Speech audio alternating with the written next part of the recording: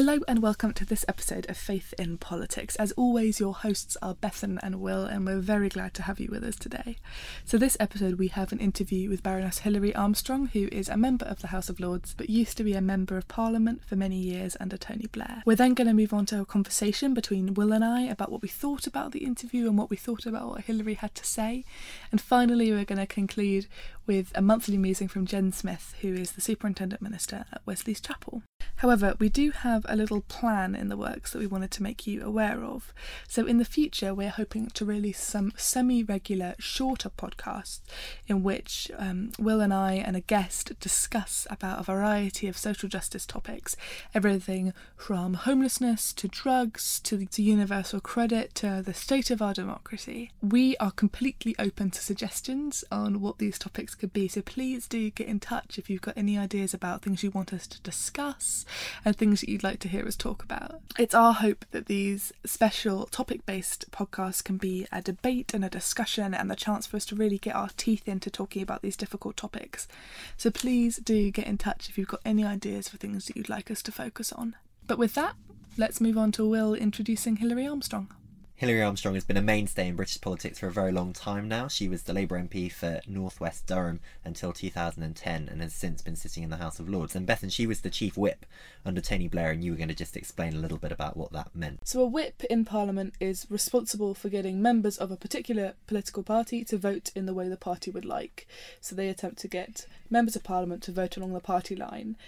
Hilary Armstrong, our interviewee for this podcast, was chief whip for the Labour government under Tony Blair for a number of years. So it was her job to try and get as many Labour MPs as possible to vote along the Labour Party line.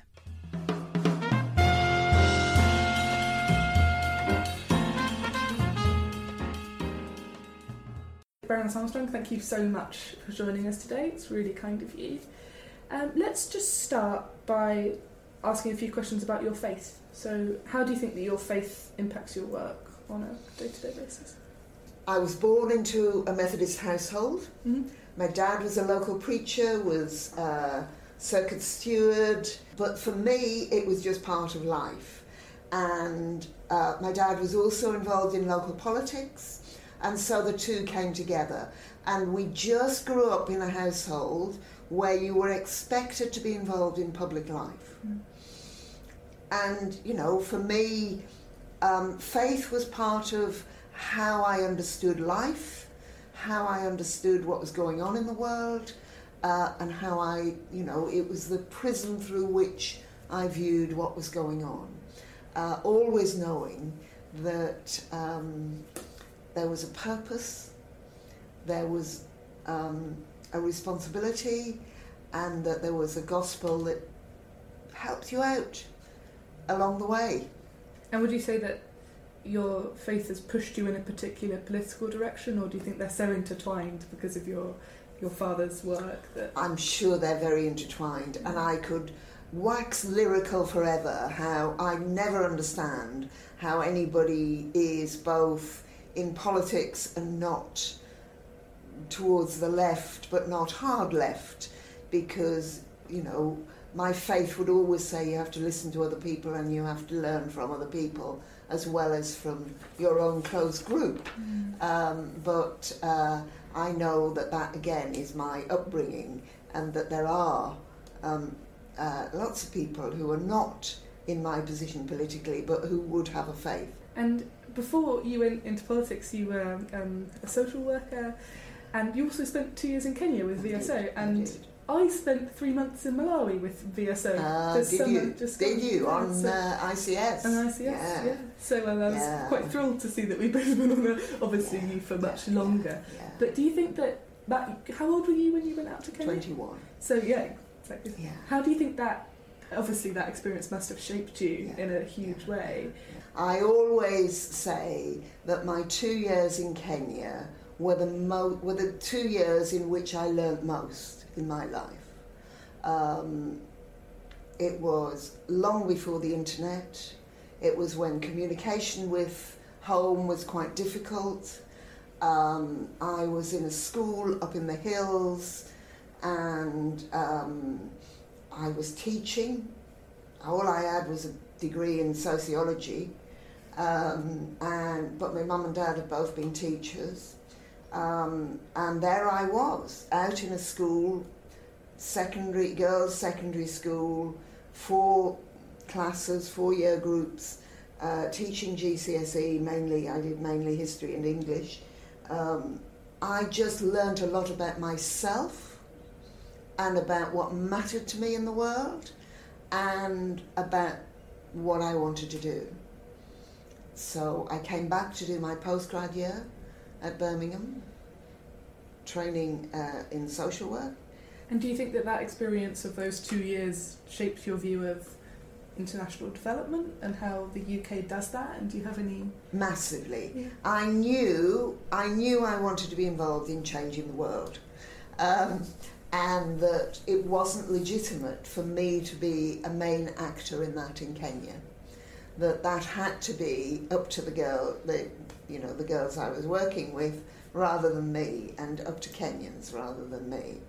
And so my mum was always terrified that I was going, because I was clearly enjoying myself so much. She was terrified I was going to stay there forever. But no, firstly I had the place at Birmingham that they wouldn't keep for more than 2 years. And secondly, I knew I wanted to get involved in how you change our society. And the only way I could do that was being back in the society I'd grown up in and belonged to. So I had to come home. And that's quite a revolutionary perspective, actually, this idea of actually we can't go in and save these people, I say in inverted commas, because that's patronising and that's not our job. But I think that international development is still struggling with that idea of how do you support developing economies at the same time as not being the white saviour going in and saving them. Yeah, I think that international development actors, people involved in that, and people watching from here, get too hung up on that I think it is and has been and can be a real issue, that we think we're better because we've come from a society where everybody gets educated and supposedly and all of that. But on the other hand, I know that you learn so much. You learn that people, wherever they are in the world, have got very many similar characteristics because they're human beings. But they also will have differences because of their upbringing and their culture. And it's learning to respect those differences, but finding the commonalities that relationships and working across boundaries and countries really teaches you. And I just found it really challenging but exciting, and as I say, I just learnt so much. And I think I'm a better person because I've done that. So let's just move on a little bit to your time in government as an MP. So you were a minister in government for a number of years and a chief whip as well. What was your experience of the challenge of trying to get people to vote along the party line? And when people disagreed with the party line, what was that? I've always been very curious about the experience of the whip in that. Well, firstly, I was in opposition for 10 years before we got into government. So I learnt a fair bit about how the place worked and about what mattered and about what, I knew very well what we wanted to do. I'd also been on the National Executive of the Labour Party in the old days when we had a women's section. So, I was fairly involved in the whole business of policy development and all the rest of it. I was John Smith's PPS for 2 years when he was leader of the Labour Party, and Tony Blair was my neighbour in constituency, so I knew him well. The Prime Minister appointed me partly because he wanted to make it clear that he didn't see whipping as a matter of bullying and intimidation.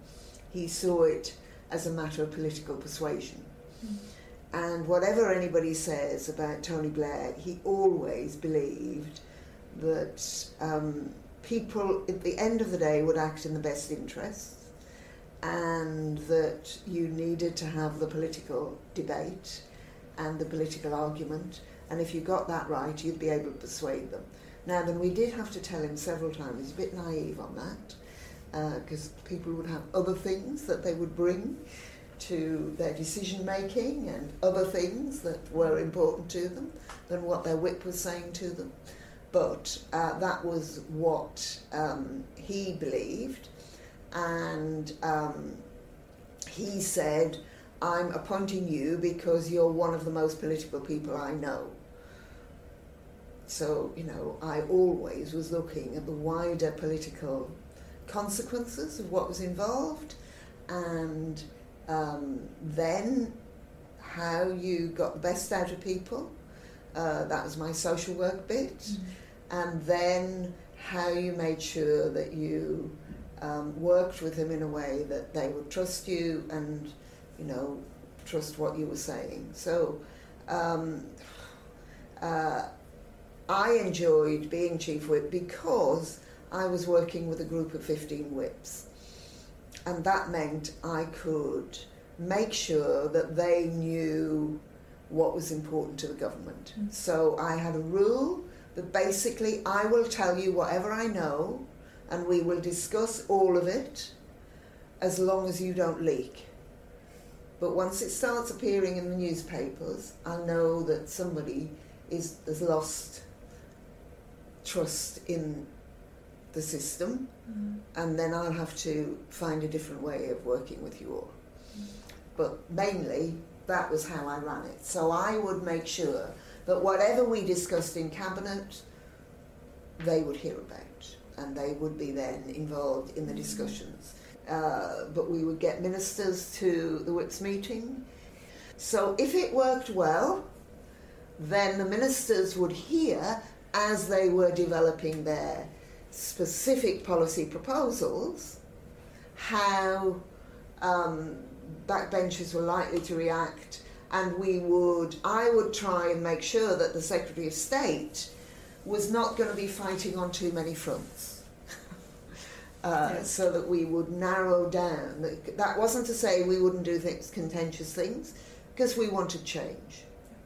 And, you know, we're all fairly conservative with a small c, because an MP comes with people that they're accountable to that determine whether or not they keep their job. Mm.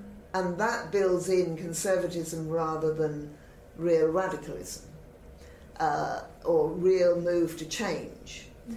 Or often the radicalism is, well, I can, certainly when we had a big majority, I can be radical on this issue or simply not agree to it. I think they were sometimes more conservative than the government. But because it was change and would bring radical change, they didn't want that either. So, you know, you've just got to work on that. But I used to say, and I often think about this now because actually it wouldn't be true for me now, I used to say to them, you win because you represent the Labour Party, not because you're Joe Bloggs. And actually, the number of votes you get because of what wonderful individual personality you are is very different to what you get because you're representing the Labour Party. So, you know, you've always got that responsibility. So, you know, it's a much more difficult argument at the moment, but there you go. But I would use that argument a lot.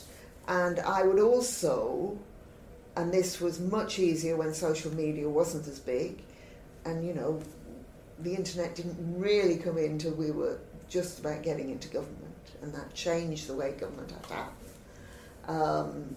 Because you got 24-hour news, and that absolutely changed how you responded to events. But we came in when social media wasn't as strong, and that meant I could legitimately say to groups of MPs, we will be doing all sorts of things that you've probably got in the back of your mind a bit of a fixed view about.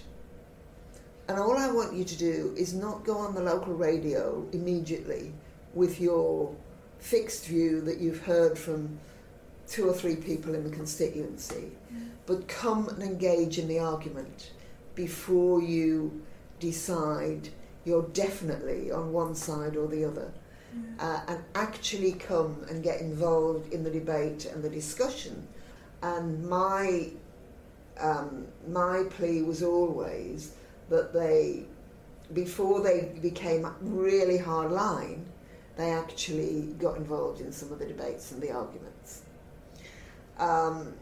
Once they had committed themselves on local radio, it was much more difficult to shift them. Yeah. Well, these days with social media, they're doing that before they've heard the end of the sentence, let alone thought about the issue. But I do think that was really important, and politics is about trying to find a way forward out of different views. And if you don't consider different views, you never find the right way forward. I think it's really interesting to hear about your experience of being the chief whip, because I think from an outside perspective, and I don't want to generalise, but I think that it's one area of politics that is particularly mysterious to the public, because it all happens behind the scenes, and that's the nature of tactics. And I think that there's often, I imagine you've been asked this before, but there's a question of, do you ever feel, was there an experience of a sort of clash of conscience versus party versus representing a constituency, and I imagine that MP is something MPs deal with a lot, but because we don't hear about the whip's office, I just wondered what you thought about that. Well, there are clearly some areas where you don't whip because it is a matter of conscience. And, for me, all of the issues around women and fertility, abortion, actually euthanasia, were right in the middle of all of that. And that wasn't whipping, but that was, if you like, the extreme example. Because half of my constituency was quite Methodist and Protestant. The other half was very Catholic, partly because the Irish had been brought over to work in the steelworks and the mines when they, partly when Churchill was up to no good and when others were trying to break strikes. They brought people in from Ireland. So there was a part of my constituency where there was very, very strong Catholicism. I did actually say, I absolutely respect your views and understand how, from your faith, you have come there. I just hope that you will respect my views, which are different, which come from my understanding of faith and my faith. And that was how I handled it. That this is an issue we will disagree on, but I come to this from having thought about it a lot. But it was an issue that all the way through I was challenged on, and so on. But what I then agreed was I wouldn't push it as far as I might have wanted to if I'd not represented that sort of constituency. So it does affect, your constituents, the people that you're listening to, does affect how you want to vote. And as Chief Whip, and indeed the Prime Minister recognised all of that. But on most issues, there isn't that fundamental conscience issue, and you therefore need to think much more politically. And there were hardly any issues that gave me a problem around the politics of things. I just want to talk a little bit about your time on the Rough Sleepers initiative when you were in government, because great fun. Yeah, it sounds like it was great fun. It sounds like an absolutely amazing, because it was quite a revolutionary piece of legislation, and I think that for a lot of people, homelessness, because it's increasing, feels like a completely overwhelming problem. For individuals and churches in particular, what do you think they can do, and how do you think they can get involved? Because you have this. Okay, yeah, we. The first thing we did was set up the social exclusion unit, and one of the first things we asked them to look at was rough sleeping. And so coming out of that, we set up the Rough Sleepers unit, and we got Louise Casey in to run it. You don't end up on the streets just because, or certainly in those days, you didn't end up on the streets just because you didn't have a property to live in. You would end up on the streets for all sorts of reasons. Breakdown in the family, addiction, all sorts of reasons. And that you couldn't just solve homelessness by making sure there were sufficient beds available for people. However, nor could you solve it if you didn't have enough beds. So that was our first thing. We had to be sure that every night there would be sufficient beds for people to get into. If the teams that we were setting up identified people who were prepared to go inside. And coming out of the report from the social exclusion unit, they talked about targeted teams which would go out and talk to rough sleepers every night. So they would get to know them, and we would have open shelters where they could go overnight to get help with any medical problems, to get fed, to get clothed, to get bathed, and then we would get them hopefully into some sort of accommodation. Now some were a long way away from being ready for individual flats, even if we could have got them, but we needed different sorts of hostels too. I discovered all of this. You'd have a wet hostel, which is where they were still allowed to drink, and you had a dry hostel where they weren't allowed to drink. And you would basically need to make sure you were getting people into the right sort of accommodation. So the other thing we did was that we bought accommodation in detox units so that we could detox from drugs and from drink. Because if you're on the bottom, you'll take any of that to keep going. And that would then lead to addiction and to poorer health and all those other consequent problems. But we too often, and this was the really hard thing when we were doing rough sleeping, and it was absolutely clear to me, but it was a difficult message to sell. Too often, people who thought they were doing good helped to keep people outside rather than to get them in. And we knew that we could only get them safe and give them the sort of help that they would need if we got them inside. So we used to ask churches not to do soup runs. We would ask people not to do that sort of thing. We worked with Crisis to get to the time when they didn't need to do the winter shelter. We finished most winter shelters because what they did was make sure you were better fit to go back on the streets again, rather than to find a long-term solution for your problems. Do you think the situation has changed since then in regards to... I think some of it has. Housing is much more difficult, and the level of rents and the benefit system has made it much more difficult for people to have independent living. We did a whole lot around getting people into independent living and getting them involved in getting people from hostels involved in renovating and in painting and getting ready independent living units and all of that. Every rough sleeper I talked to knew that there was a different sort of life, but they felt that they were excluded from it for a whole raft of reasons. And my view was we have to sort those reasons so as they are able to do it. So I do support the government programme to get everybody into independent living, and that you can do that as a first stop. But if you do it as a first stop, you've got to pile in lots of support.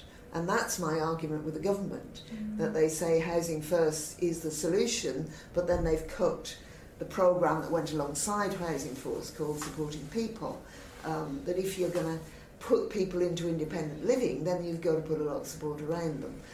And that was another real problem, that if people's only friends were out on the street and you put them into independent living and didn't think about that, then it was very tempting to come out onto the street again. So we had a programme with civil servants where instead of giving people money, they would take someone to the cinema once a week, or they would take them for a cup of coffee every now and again and talk with them and find out about them. So we got every department to commit to 2 days voluntary work a year or whatever, when their workforce would be able to go and do this, and we organised ways of them doing that. And that's really what I would say to churches and to people who are concerned about the homeless. If anybody is on the street, whatever else has happened to them, their relationships will also have broken down. And they need to be able to, as one president of conference once said to me, you can't do anything if you can't break bread with people.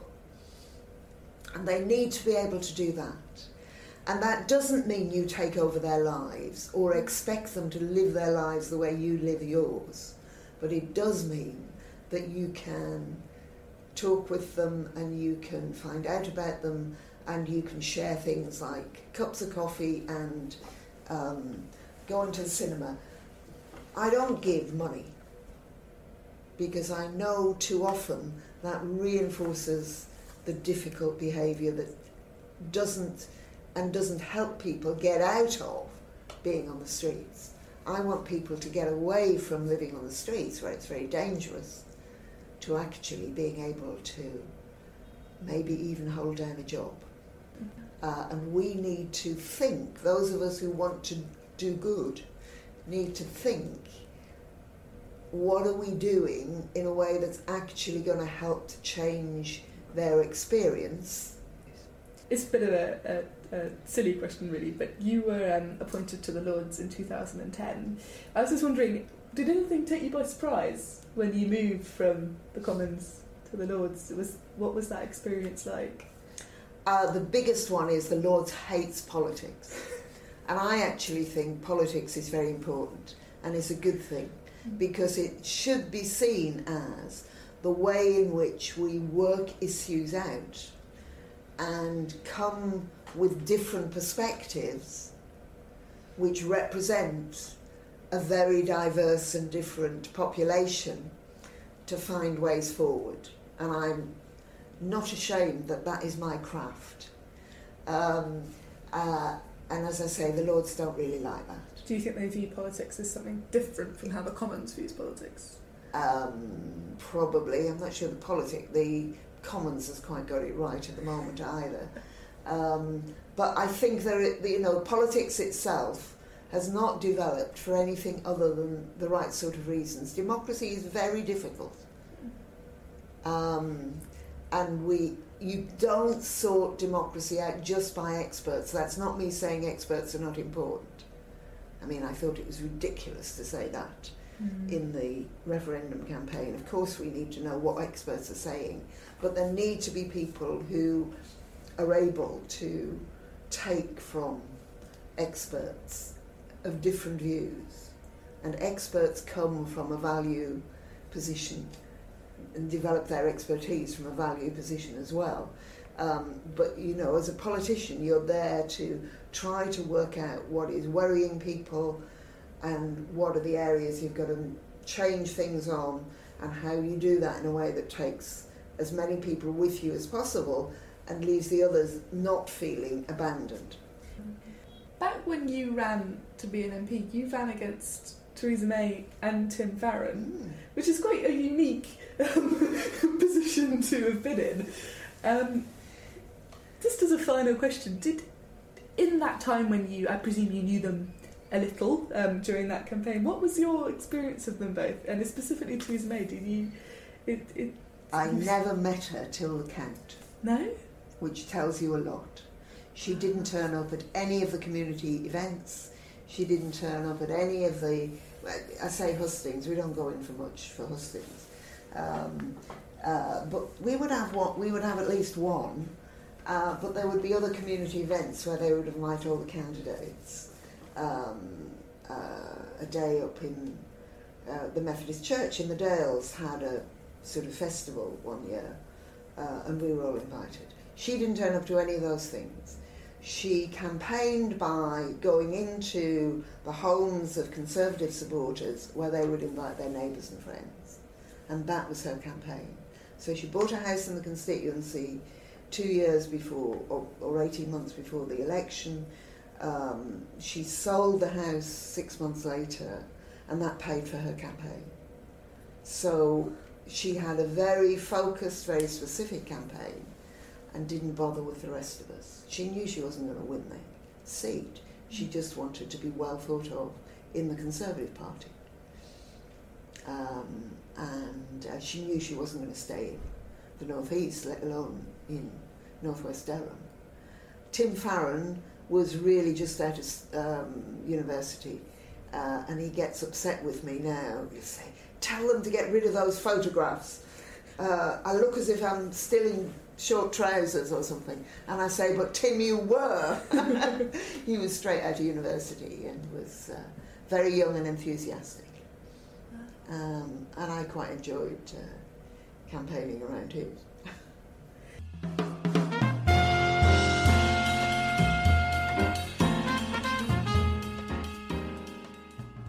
What an interesting interview, and what an interesting life and career Hilary Armstrong had. I so enjoyed listening, Bethan, and I wondered what really struck you during your conversation. Yeah, I found the whole conversation to be really interesting, especially considering, as you said, just the breadth and variety of the work that she did. In particular, I found our conversation about international development to be particularly interesting because we both went through sort of comparable experiences, her far longer than I in Malawi, but it was interesting to hear it from somebody else, considering in the last few months I've become a lot more cynical when it comes to the way we do international development in this country. In what sense? I think that it was said in the interview, but about how there's a real belief from Western countries in particular that we should go in and save these people and give them our wonderful political systems and give them the way to do things the right way, I say in inverted commas, but I think that's incredibly patronising and incredibly elitist to think that we have all the solutions to countries that are facing democratic or otherwise issues. And something I really enjoyed hearing about was how her time in Kenya really shaped her whole political career and I think a lot of her political choices, especially in regards to her quest for equality and diversity, and just the incredible, I suppose, at that time when she was an MP, women in Parliament was rare, let alone women from working class families in the north of England, like that kind of thing. Yeah. One of the things that struck me was that she talked about the motivation that going and working in Kenya gave her to come back to this country and make a positive difference here. I guess the challenge there is that you can go to a country where the needs are significantly greater than they are here, and it minimises the problems we have here to a certain extent. So I wonder, I guess from your experience too, how do you take the motivation to change your own country in your own context whilst recognising that the needs are very different but still important? Yeah, so I've had a lot of conversations about this in the last few months around the question of international aid and whether we focus on the UK or abroad, and I think that just because we have suffering in this country does not mean that we should ignore suffering further away. And I understand that's quite a simplistic and naive way of looking at where we spend our money, but I also think that there is never anything wrong with having compassion for people who need it, and the way we treat our international allies and partners and people who need our help is a direct mirror of what kind of society we live in, I think, because yes, we need to support people at home, absolutely, and yes, but that does not mean that people abroad should be forgotten about. But in regards to your question about the perspective that international travel makes you see, I don't think it does minimise anything, because you see such comparisons. You see grief here and grief there, or hunger here and hunger there, and they are the same, just with a change in environment and a change in people's background. And it certainly didn't for Hillary Armstrong either, because she was determined to come back here and make a meaningful difference in her own community. Really interesting conversation about domestic issues too, wasn't there? Yeah, I found what she said about homelessness to be fascinating, because she worked on, as she said, she worked on the homelessness issue for many years when she was in government, and something I did find quite reassuring about what she said was the fact that they did try to speak to the homeless community in building these policies that were supposed to help them. I think it's something that maybe some people from other backgrounds may disagree with. Maybe they think that we should, because I have heard people say that in saying to homeless people, I'm not going to get you money, I'm going to buy you a sandwich or buy you some coffee, you are stripping them of their own agency, and you're treating them like children, and like they're not capable of looking after themselves. And I've heard quite a few people say that opinion, and I don't really know where I stand with it, because on the one hand I really want to give these people as much agency and as much self-worth as they deserve, and they deserve all the self-worth in the world, obviously. But on the other hand, as Hillary said, she believes that it is, when you give money, you are supporting you are encouraging a dependency that keeps them on the streets. And it's a really nuanced conversation to have. What do you think about it, Will? I think it goes back to what we were saying about ensuring that people's voices are heard, that in the context of international development we can go and make a difference in places like Kenya and Malawi, but we are part of the solution, we are not the solution. And the same is true to a certain extent with homelessness as well. We need the support and insight and experiences of people who have lived experience of homelessness, that we need to work alongside those people and hear what they have to say, because like you say, if you've never been homeless, you're not as acutely aware of the direct needs. And if you're interested in the topic of homelessness and the discussion we're having, please tune in to our podcast that we're bringing out in a couple of weeks, in which Will and I are going to be having a longer discussion about homelessness and the difficulties of how we deal with it, and the need for compassion from all sides, really. The two final things that I found interesting about this interview were, firstly, the fact that she doesn't think the Lords likes politics very much. Is that your experience of being in the Lords? I don't know. It's a funny place, because it doesn't operate quite under the same rules as the Commons does in regards to the social rules of split party lines between Tory and Conservative. Like, there's a lot of communication across the aisle. There's because these people have been there for a really long time, much longer than some MPs have been around, and that leads to a sort of feeling of familiarity for the most part. In regards to like the political nature of the Lords, I do think it's changing, because people like Hillary Armstrong have been brought in who were previously MPs, and does seem to be an increasing number of ex-MPs who've become members of the Lords. And that changes the dynamics, because the Lords used to be a place where they hold the Commons to account, but not in a modern democratic way, in a way of the Lords not liking what the Commons are doing because they are the aristocracy and that kind of thing. But now that's shifted so much. I did find it really interesting to hear that, but also it shows how Hillary defines politics, and she defines it in a very specific way. Well, she defended politics as an art form, didn't she? Yeah.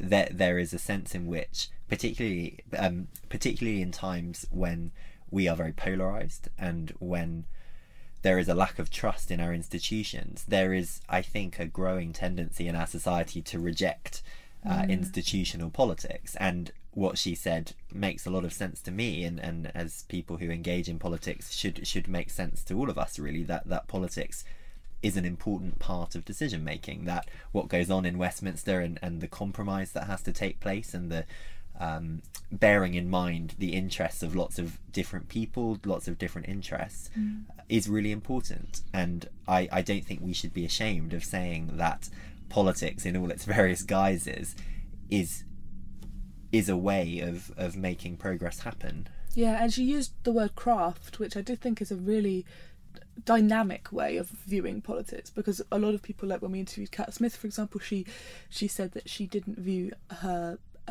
being an MP as a job, she viewed it as a service, whereas Hilary Armstrong seems to view, she's very proud of the fact that she is a craftsman when it comes to policy.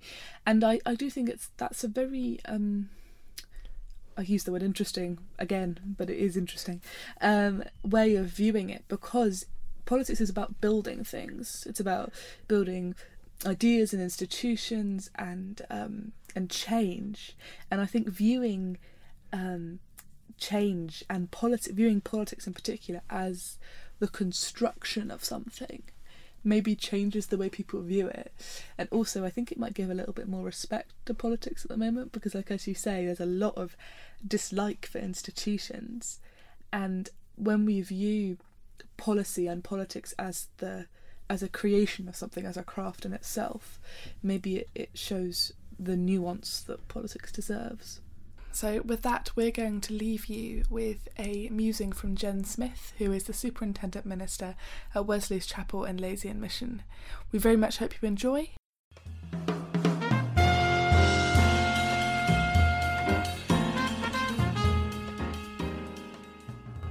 A couple weeks ago, I was walking out of New Street train station in Birmingham. I was wearing a clerical collar, so I was identifiable either as a Christian or else as someone with a specially perverse fashion sense. And a man was begging and approached me for money. All very pleasant. I wasn't going to give him money, but I asked if he'd had lunch, and the pleasant came to an end as he started a loud rant. But what stuck in my mind is that he didn't abuse me, he abused God, and at full volume. Your God is for shite! Your God is nothing! What good is your God? And more. I went on my way, but I got a fairly complete version of Psalm 22 before he was finished. My God, why have you forsaken me?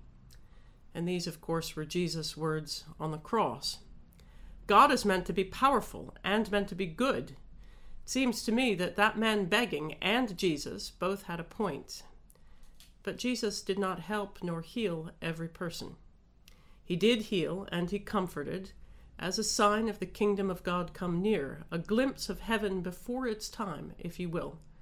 And I personally do not want to wait for heaven till I die. And then I heard about a town called Dannebrog, Nebraska. They had some devastating floods a few weeks ago. Nebraska is in the middle of the United States. It's a small state, fewer than 2 million people, and their floods didn't even make our news, but utterly destroyed, among other things, a little community arts center owned by the Pawnee tribe of Native Americans and looked after by a man called Roger Welsh. Roger told how he and his buddy Mick got down to the art center on the Friday morning to find it swamped by sandbags, muck, and water. These are Roger's own words. He said, "The inside was a total muck-drenched, water-soaked mess. I staggered back out to my truck and sat on the tailgate completely defeated. What I saw was a disaster beyond repair." But Roger didn't stop there in his story. He went on. Within minutes, strange things began to happen. People appeared from everywhere, faces I didn't recognize. Who are these people?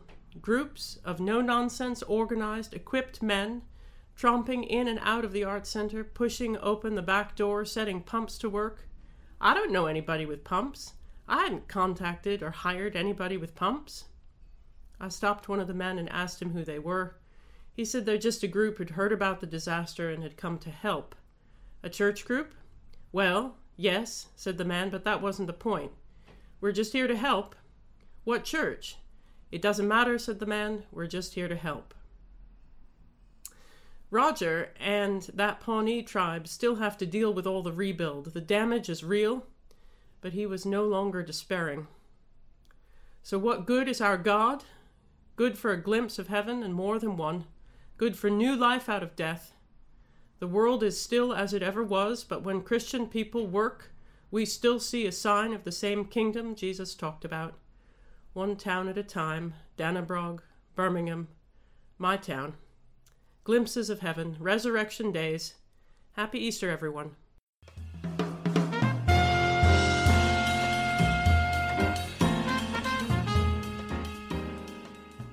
That's all we have time for on this episode of Faith in Politics. We hope you've enjoyed listening, and do keep in touch with us. Let us know what you think of a slightly different format. Let us know what kind of issues you'd like us to explore together. You can get in touch with us on social media. And as always, thank you so much for joining us, and we hope that you'll tune in a couple of weeks.